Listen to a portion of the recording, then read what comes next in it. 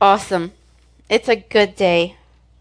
Let's open in prayer because that just seems like a good thing to do.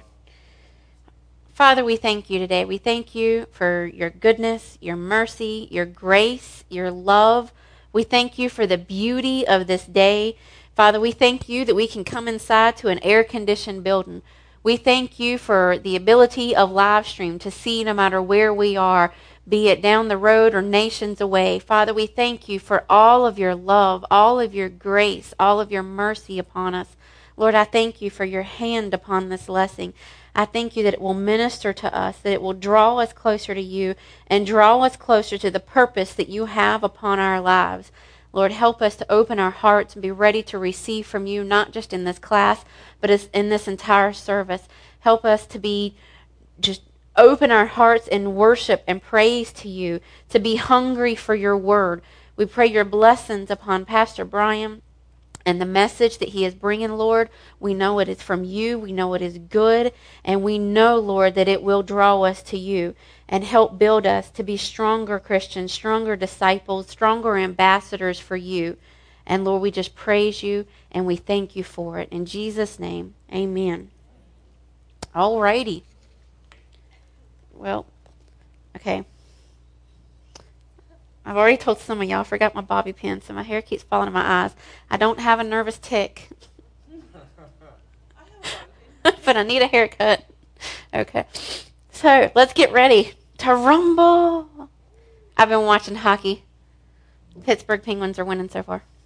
Okay. Level 3, Lesson 14.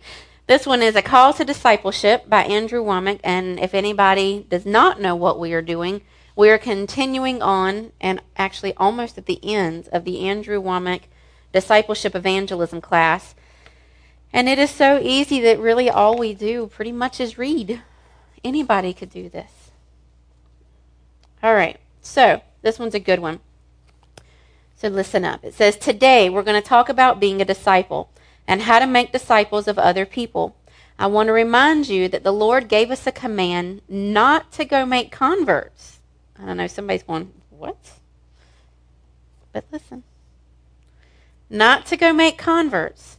Not to just get people to confess Jesus as their Lord and receive forgiveness of sins, but to make disciples. And if you notice, he said not just to get people to confess. He's not saying we're not supposed to make converts. He's saying, but more importantly, we're to make disciples. Although those first two were vital, and I'm not minimizing them at all, the real purpose has to be to go beyond being born again and to go on to maturity. The goal of a Christian who is a disciple should be to go and make disciples of other people. So what he's saying here is, and this is the problem with the world today, lots of people are good at getting people saved. We can go out in the streets, we can preach Jesus and teach Jesus and how wonderful he is and how important it is to go to heaven. But then we just say, praise God, brother, we'll see you in heaven. And then we leave them. What do they know? They know Jesus is Lord. They know they're getting to heaven in the sweet by and by. But who's training them? Because it's a spiritual war. When you start walking with God, Satan is going to try to stop you. He's going to try to prevent you from being all that God's called you to be, because Satan knows how powerful you are, even if you don't know it. So the importance of discipleship is get them saved, but then you have to train them up. You have to teach them who they are. You have to teach them who God is, who they are in God, and the power that they have. You have to teach them how to live and walk the godly life, not just get them saved and leave them there, and they're like, well, I got this great gift, but I don't know what to do with it. Jesus told us to go and make disciples, to bring people to maturity, and to be able to reproduce. Our church world today hasn't done this. We've put the responsibility of getting people born again on what we call the clergy or ministers. We have evangelists who travel around, hold large crusades, and see thousands of people make decisions for the Lord. Though some of them are not really born again, but are just experiencing emotions, I'm sure there are people who are truly born again and have a relationship with the Lord. Most of the time, however, there's not an emphasis on going on and becoming a disciple. And that's not the way that God has intended it to be. I compare this to a person who loves babies. It would be totally irresponsible to have a baby, be excited about him or her, but only like seeing him or her born. When you have a child, you have to assume responsibility to train and raise that child. We need to put this one on Facebook. We tell people the main thing is to get born again, to confess Jesus as your Lord. When that happens, we pat them on the back and say, now you're a Christian. Believe God. Study the Bible. Everything will be okay. That's not the Lord's emphasis. And it really is. That's about as stupid as having a child and forgetting you have to actually raise them. You have to teach them how to live. I mean, you look at all the kids running around and they're acting like total brats. They don't know how to act. They don't know how to behave. They don't know right from wrong. It's the same way with Christianity. We can get them born again, but we have to teach them what's right, what's wrong, and who they are in Christ, who God is. That's why you've got so many people out here running around with their little picket signs, telling people, get born again or you're going to hell. How many people do you think they get born again? Not many at all. The very few are just acting out of fear because they don't want to go to hell. Not because they're accepting the love of Jesus and because they love Jesus. So that's why we have to train the Christians up so that they know how to be that love in action. Because of this, we've produced people, many of whom have made heartfelt commitments to the Lord but have no maturity. They're unable to reproduce their faith because there is no material to help them. Instead of being positive witnesses for Jesus, they actually become negative witnesses. He intends for us to go out and reach people in a way that they become full-fledged disciples and are able to reproduce their faith in others. All right, now listen to this. This is powerful. If you led one person to the Lord every 6 months, separated yourself, and discipled them to the point that they become a mature Christian who could reproduce their faith, at the end of the 6 months, there'd only be 2 Christians. Then, if each one of you led one person to the Lord, separated yourselves, and discipled them for 6 months, at the end of the year, there'd be 4 Christians. That doesn't look comparable to a person who could lead 1,000 people to the Lord in a crusade and get them to confess Jesus. Most people would say, well, this discipleship method only produces 4 converts in the first year, whereas the other method would produce 1,000 converts. We have to go with the other one. The man who could lead 1,000 people to the Lord would have led 35,000 people to the Lord. That's good. And nobody would criticize it, but it's just a drop in the bucket compared to the world's population. Basically, that's the way the church has been functioning. If we emphasize discipleship, the person who leads one person to the Lord every 6 months and those 2 do the same, in just a little over 12 and a half years, they would evangelize more than the population of the entire world. How about them apples? Some people think that can't be, but I challenge you to figure it out.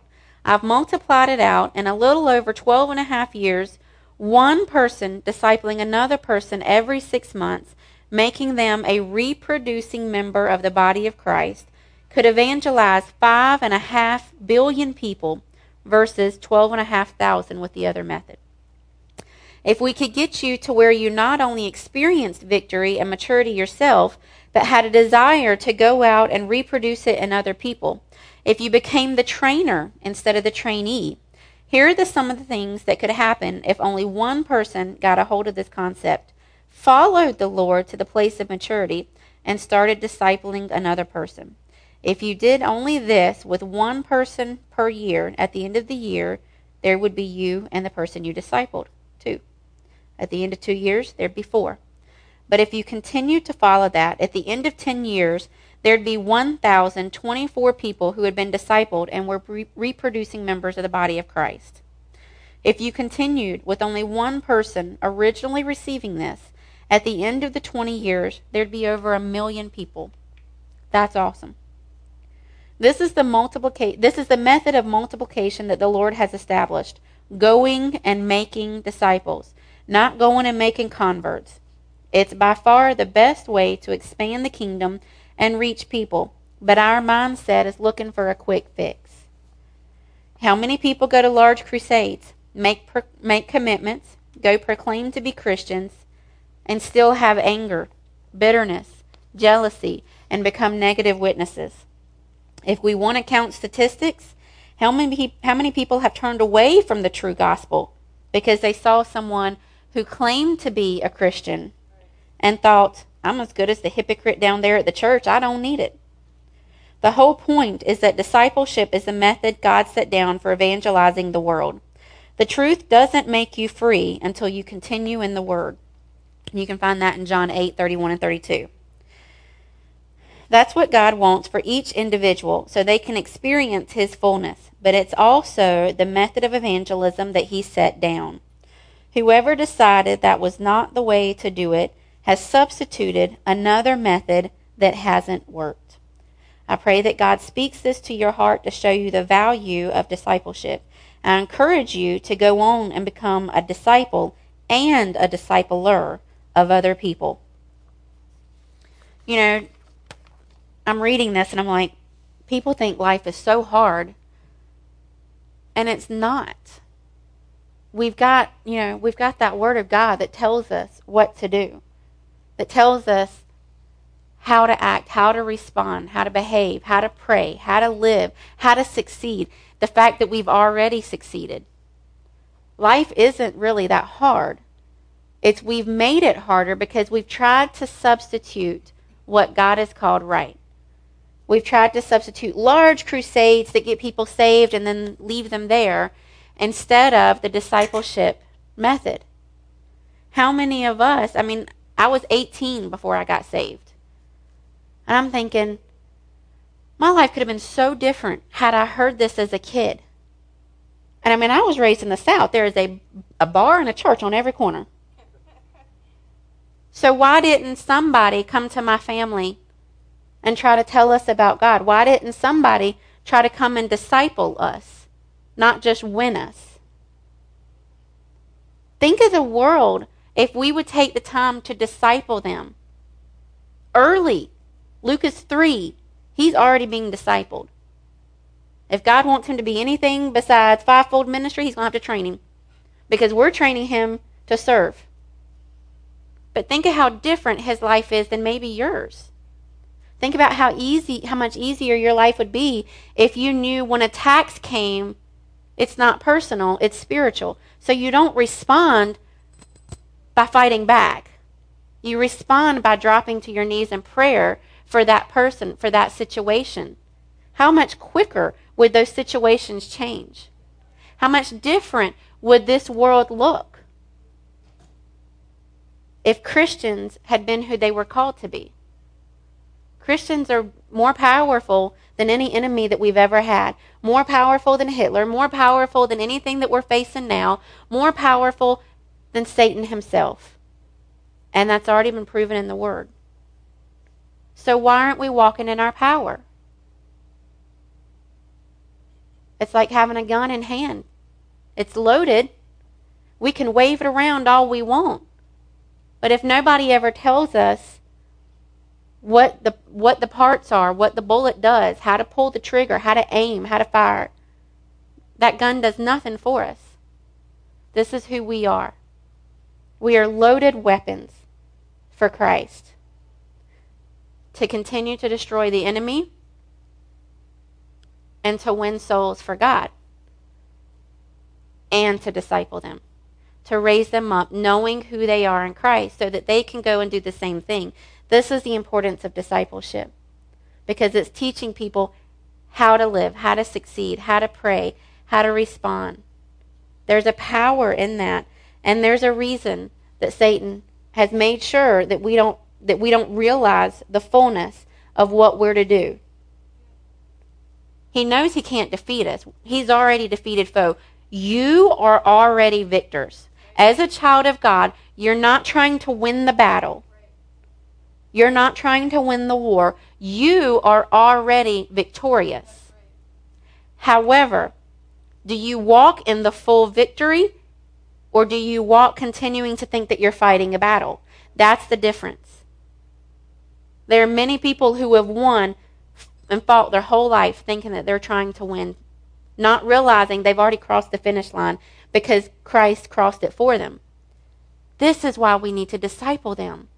This is why so many people go through life, proclaiming Christians go through life busted and disgusted and not knowing how to win and throw their hands in the air and just say it's too hard and then go back to their worldly ways because no one's told them who they are. No one's taken the time to teach them. And we have to live that. We have to be that in action so that they can see that. It's important to win them, but it's even more important to teach them. So we have a few questions. Question 1 and 2 asked about, it says, it may surprise you to know that Jesus never called anyone to become a Christian. Rather, his call was for people to become disciples. And then 1 and 2 says, look through the Gospels, and then 2 says, look through Acts. And list as many scriptures as you can showing where Jesus was calling us to be disciples. And I didn't list every single one of them. There's a bunch. But you can look in Matthew 10, 13, 27, Luke 14, John 9, Acts 9, 16, and 21. All of those books talk about being disciples and the importance of it. Number 3 says, in Scripture, the word discipleship is used a total of 273 times. In all, the Bible, the word Christian is used a total of 3 times. That's a big difference. List and write out on a separate sheet of paper the number 3 times that Christians, okay. And I skipped over that one. Read Matthew 10:25, which says, it is enough for the disciple that he become like his teacher and the slave like his master. If they have called the head of the house Beelzebub, how much more will they malign the members of his household? What is a disciple according to this verse?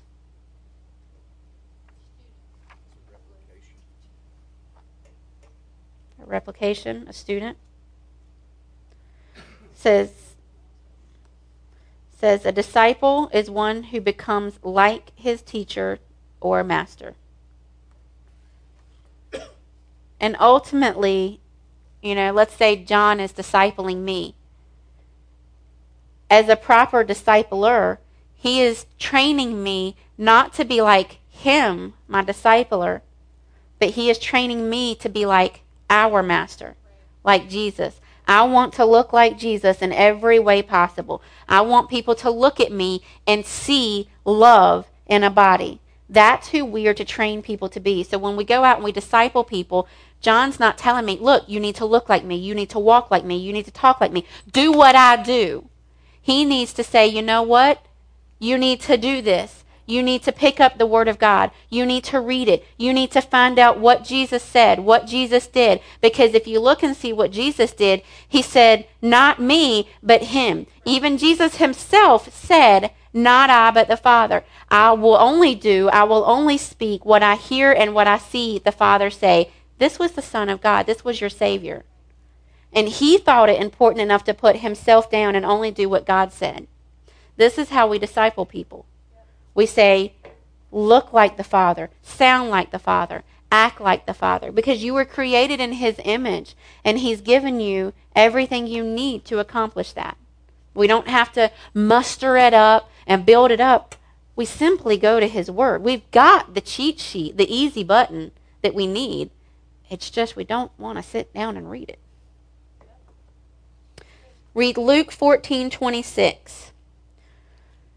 If anyone comes to me and does not hate his own father and mother and wife and children and brothers and sisters, yes, even his own life, he cannot be my disciple. True or false? This is easy. You got a 50-50 chance. False. I'm just kidding. Being Jesus' disciple means the unconditional sacrifice of one's life for the whole of another's life.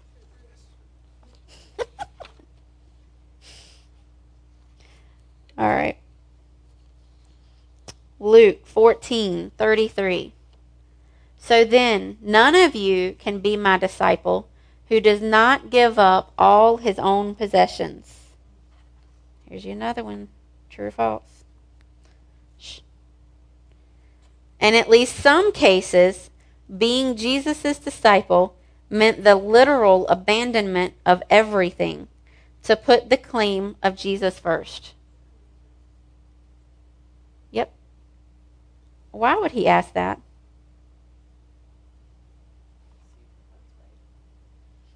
See if your heart's right. How many of us, and I had to examine myself on this, when Jesus walks in the door now and says, get up, leave everything you have. You're not going home. Don't pick up your pocketbook. Don't pick up anything. Get up in the clothes you're wearing, the shoes on your feet, and that's it. Let's go. How many of us would get up knowing that we would never come back here? We would never go home. We would never see our family again, possibly. How many of us would get up and follow him? Or would we think, let me just go get this? Let me go say bye just one more time. But if you turn into Matthew, there's this awesome scripture that says, seek first the kingdom of God and his righteousness, and all things, not a few things, not some things, not just the things to replace the things you've lost, but all things will be added to you. God says you've got to be willing to put me first so that you can be open to receive my all. Because if your hands are full of this, and your hands are full of this, and your heart might be full of this, and God's got everything to lay in your lap, do you have anything, an extra hand, to lay out and receive what he's got? If I'm going to put out a hand to get his stuff, I'm going to have to drop something. But if I stand here and I hold on to my family, and I hold on to my job, and I hold on to my possessions, I have nothing left to hold on to him and everything that comes with him. He's not wanting you to necessarily give up. He's wanting you to be able to receive. Read Matthew 19:29. And everyone who has left houses or brothers or sisters or father or mother or children or farms for my name's sake will receive many times as much and will inherit eternal life. Awesome scripture. Everyone that has forsaken houses, brothers, sisters, father, mother, wife, children, receive 100 times as much as everything. Okay, that's not the question. It just reread it. Is this true? Okay, seriously, it just reads the scripture. Is this scripture true? You better get this one right. All right, read Acts 14:22. Strengthening the souls of the disciples, encouraging them to continue in the faith, and saying, through many tribulations we must enter the kingdom of God. Question, true or false? Y'all have easy questions today. All of them.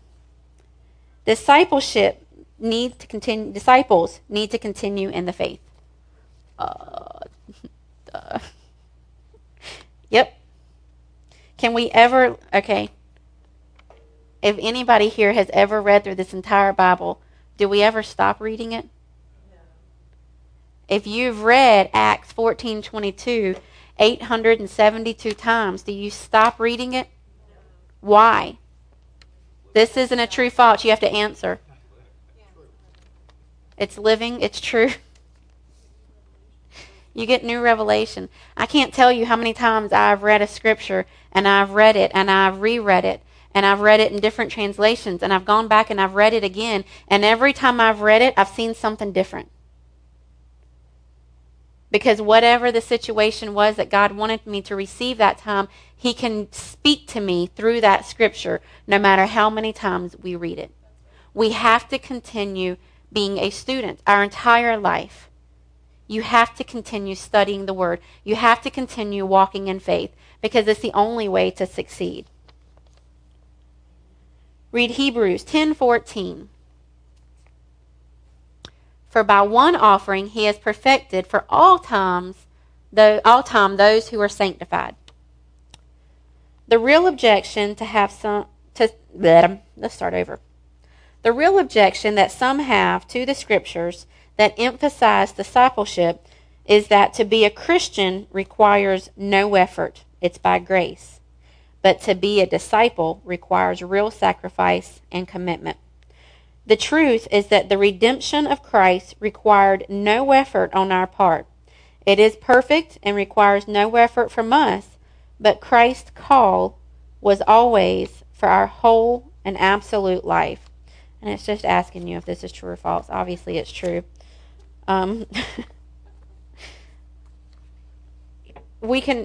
Christ is a free gift. You can't earn it. You can't be good enough for it. You can't be clean enough for it. You can't be rich enough for it. You can't be popular enough for it. It's a free gift to everyone who believes that Christ is the Son of God, that he died for their sins, and that he rose again. It's for anyone that will confess him as their Lord and Savior. That's it. You believe, you confess, you're a Christian. It's easy peasy. It's being the disciple that requires the work. It's being the disciple that says, all right, I got the free gift, but now I'm going to walk in it. Now I'm going to live it. Now I'm willing to give up everything I have if it means being a disciple of Christ. Acts 11:26. And when he had found him, he brought him to Antioch, and for an entire year they met with the church and taught considerable numbers, and the disciples were first called Christians in Antioch. And the question says, true or false? Christ's call was not for two kinds of believers, some to be Christians that remain carnal and some to be disciples. In reality, Christians and disciples were supposed to be the same. True. It says Christ's call was not for two kinds of believers, some to be Christians. In reality, Christians and disciples are the same, are supposed to be the same. Read Matthew 28:19. Go therefore and make disciples of all the nations, baptizing them in the name of the Father and the Son and the Holy Spirit, teaching them to observe all that I have commanded you. And lo, I am with you always, even to the end of the age. Jesus' commission to the believers was to go and make A, disciples, or B, converts of all nations.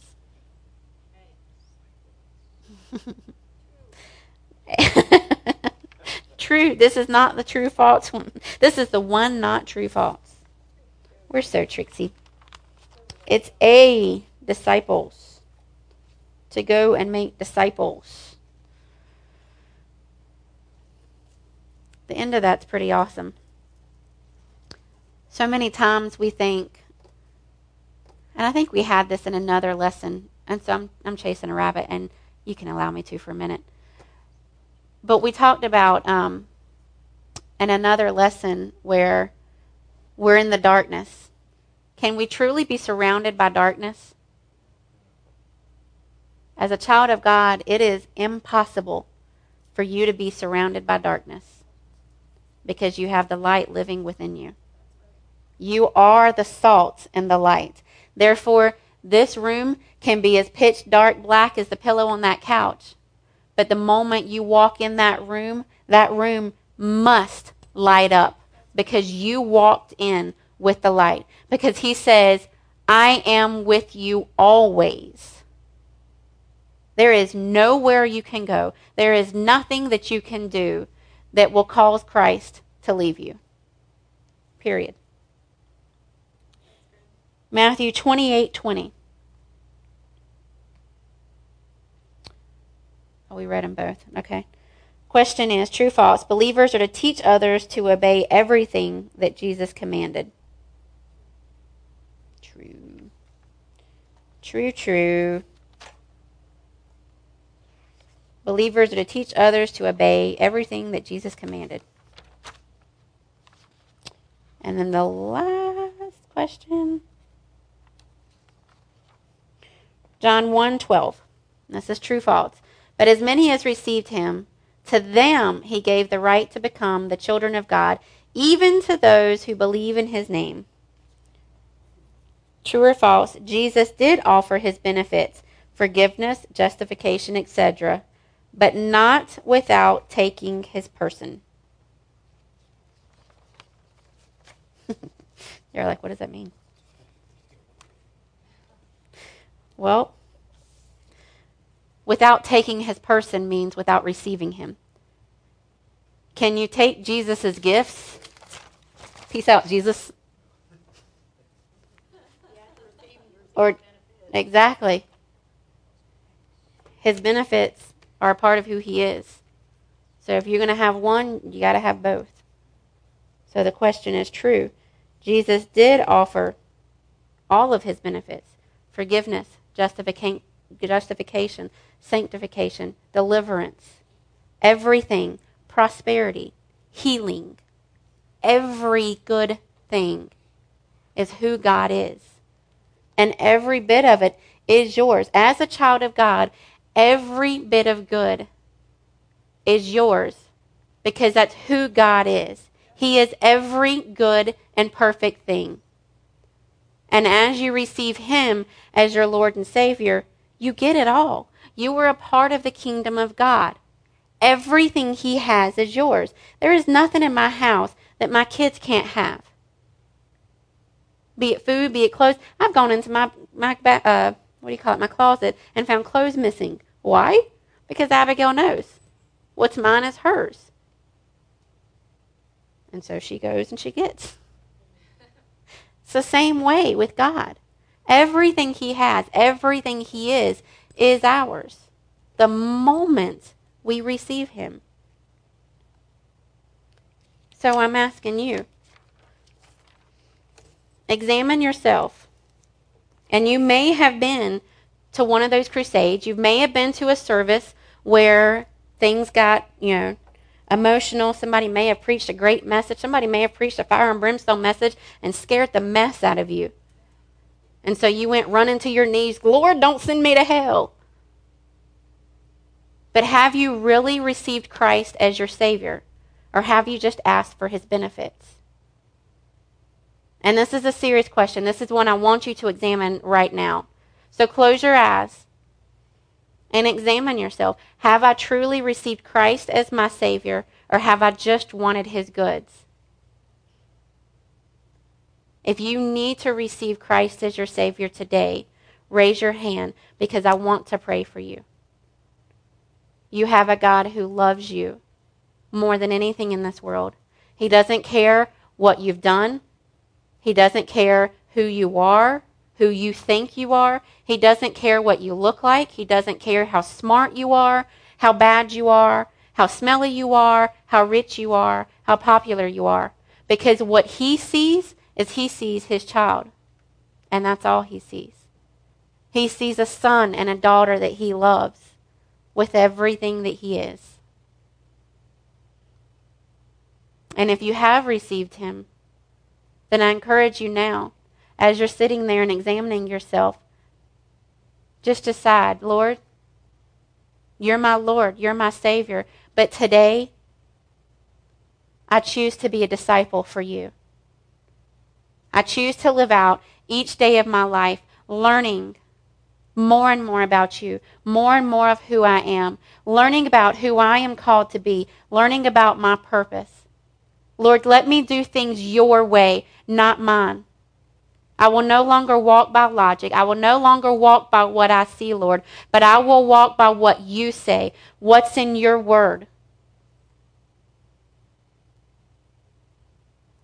And then I will live my life looking for ways to disciple others so that they know who that they are. so that they can go and they can make more disciples. Lord, we will live our whole life serving you, being all that you have called us to be. We will walk in love in everything that we do. Not retaliation, not by emotions, not by anything that we see, but we will walk in love, period. Because that is who you are and that is who we are. Because we abide in you and you abide in us. So, Father, open our eyes. Give us eyes to see. Give us understanding and wisdom so that we can know the areas where we can be disciples for you. Help us to see the things that we need to learn. See the ways that we need to grow. Help us to realize that less of us and more of you is everything. Because as we seek after you, we have everything that we need and then more to pour out into this world. We will be world changers for you. And the only way possible to do that is not by our strength, but by yours. But by walking in your truth and your love and your understanding. And we thank you for it. We thank you that you have put men and women around us to disciple us. Lord, help us to not walk in pride, thinking that we know it all. If someone tries to teach us something that we think we know, help us to keep our mouths shut and our ears open to receive from them, because there may be that one golden nugget that we've missed.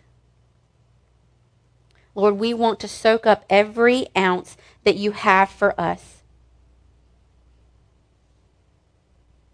More and more of you each and every day. We're packing it in. We're filling every nook and cranny of our lives with you, Lord. And we praise you for it. In Jesus' name, amen. Amen. Good stuff.